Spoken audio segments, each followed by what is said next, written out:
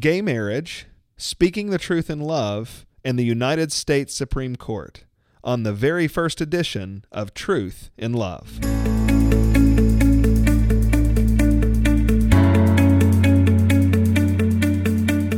I'm Heath Lambert, and you're listening to Truth in Love, a podcast of the Association of Certified Biblical Counselors. On this podcast, we're making it our goal to provide biblical solutions to the problems that people face.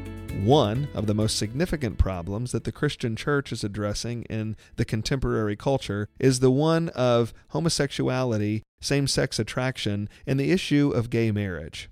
Even now, the Supreme Court of the United States is poised to rule on whether marriage can be understood as the union between members of the same sex. Most Christians know that this significant decision is being made, but I think many are unfamiliar with the crucial details of the case. The case that the Supreme Court is deciding is Obergefell versus Hodges. At the heart of this case are two homosexual men named James Obergefell and John Arthur. The couple began a dating relationship in 1993 and have been together but never decided to marry since then. They remained together until 2011 when Arthur was diagnosed with amyotrophic lateral sclerosis, or Lou Gehrig's disease. It's a terminal illness that destroys motor functioning and ultimately took John Arthur's life in 2013. Before his death, when faced with the sobering reality of this terminal diagnosis, the couple decided to marry after the Supreme Court struck down the Defense of Marriage Act in the 2013 Griswold versus Connecticut decision. The couple lived in Ohio, and because gay marriage remained illegal in that state, the couple needed to marry in another state where it was permitted, but this was challenging because Lou Gehrig's disease had confined John Arthur to a hospital bed. The couple began to raise support and were able to charter a medical jet and fly to a state where same-sex unions were permitted. And so, on July 11, 2013, Obergefell and Arthur boarded a plane to Maryland with Arthur's aunt, Paulette Roberts, who'd been ordained to officiate weddings over the internet. After the plane landed, they were on the ground for less than an hour, just enough time to complete the ceremony on board the plane and depart the airport for the return trip to Ohio. Upon returning to his home state, Mr. Obergefell wanted to be listed as the surviving spouse on Arthur's death certificate once he passed away. But since Ohio does not allow same-sex marriage, this action was not legal. And so, 8 days after their marriage ceremony, Mr. Obergefell filed a lawsuit demanding that his marriage to Arthur, which was legally performed in Maryland, be recognized by the state of Ohio. More than a year later, in November of 2014, and after Mr. Arthur had passed away, the U.S. Court of Appeals for the Sixth Circuit upheld the Ohio ban on gay marriage, as well as in 3 other states, Michigan, Kentucky, and Tennessee. This placed the decision of the Sixth Circuit at odds with other federal courts, and so the Supreme Court is now deciding the case to sort out the confusion among the lower courts. The case, Obergefell versus Hodges, is named after James Obergefell, suing for legal recognition of his marriage on the death certificate, and Richard Hodges, the director of the Ohio Department of Health who issues those certificates. It is a consolidation of several other cases, but the Supreme Court is referring to all the cases as Obergefell versus Hodges because that case was filed first. And now America waits to see what the Supreme Court will decide. Specifically, the court is adjudicating whether the Constitution requires a state to recognize a same-sex marriage that was legally performed in another state. Effectively, they are deciding whether marriage can be legitimately understood as the union between members of the same sex nationwide.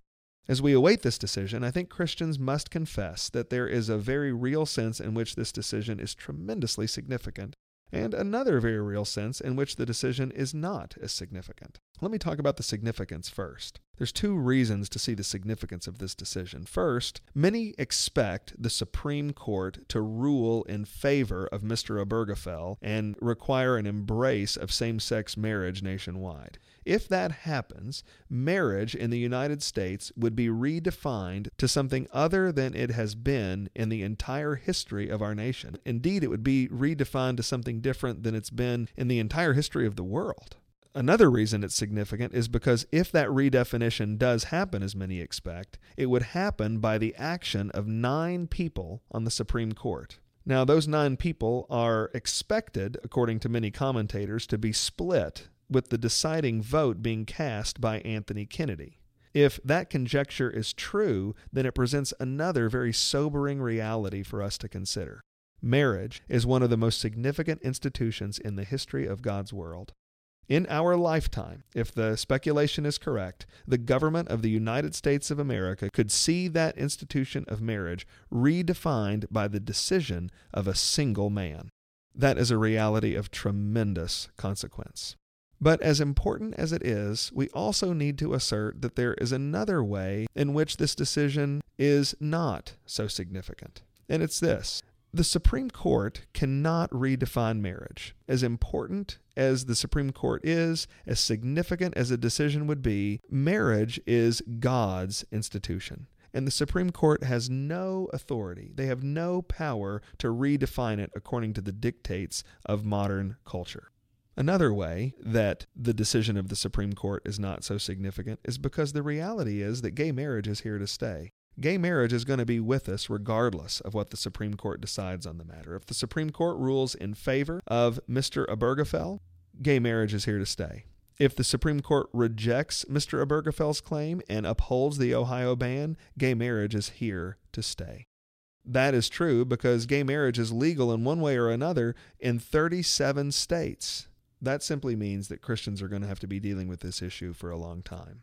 And so, the Christian responsibility to respond to this problem will remain unchanged regardless of what the Supreme Court decides. That's why we're dealing with this issue on the very first edition of this podcast and before the Supreme Court releases its decision. Regardless of what the Supreme Court decides, Christians must speak the truth and we must do it in love.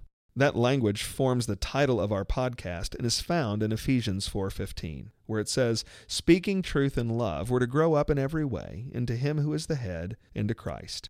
Notice 4 things about that passage. First, speak.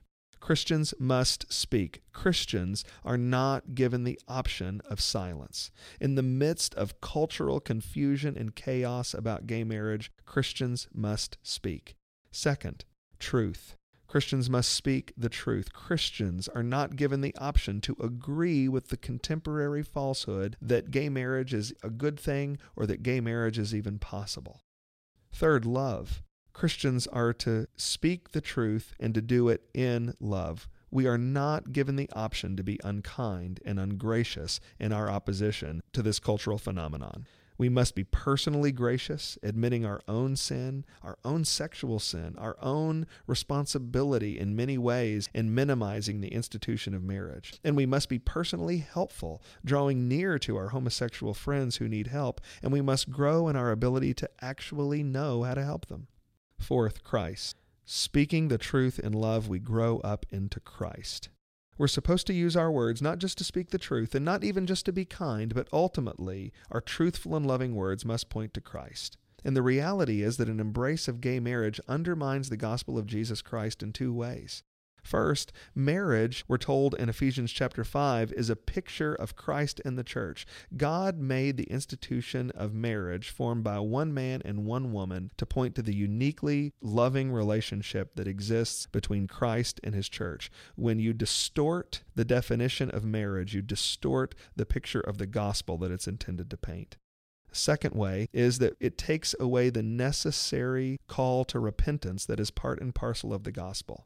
If we redefine what sin is, if we say homosexuality is not sinful, then we remove an essential element of the biblical call to repentance of sin. The Supreme Court cannot atone for sin with a redefinition of marriage.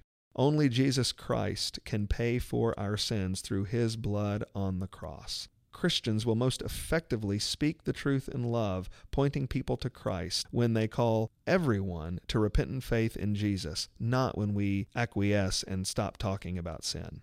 Even and especially on this issue of tremendous cultural significance, we must speak the truth in love, pointing to Christ. And we won't just do it on the issue of homosexuality, but on every issue that Christians face. I'm looking forward to growing together in our ability to do this on future editions of this podcast, and I hope you'll join us. You're listening to Truth and Love, a podcast of the Association of Certified Biblical Counselors. If you'd like more information on homosexuality, same-sex attraction, or homosexual marriage, then I want to invite you to attend the ACBC Annual Conference in Louisville, Kentucky in October, and you can find out more about it at our website, www.biblicalcounseling.com.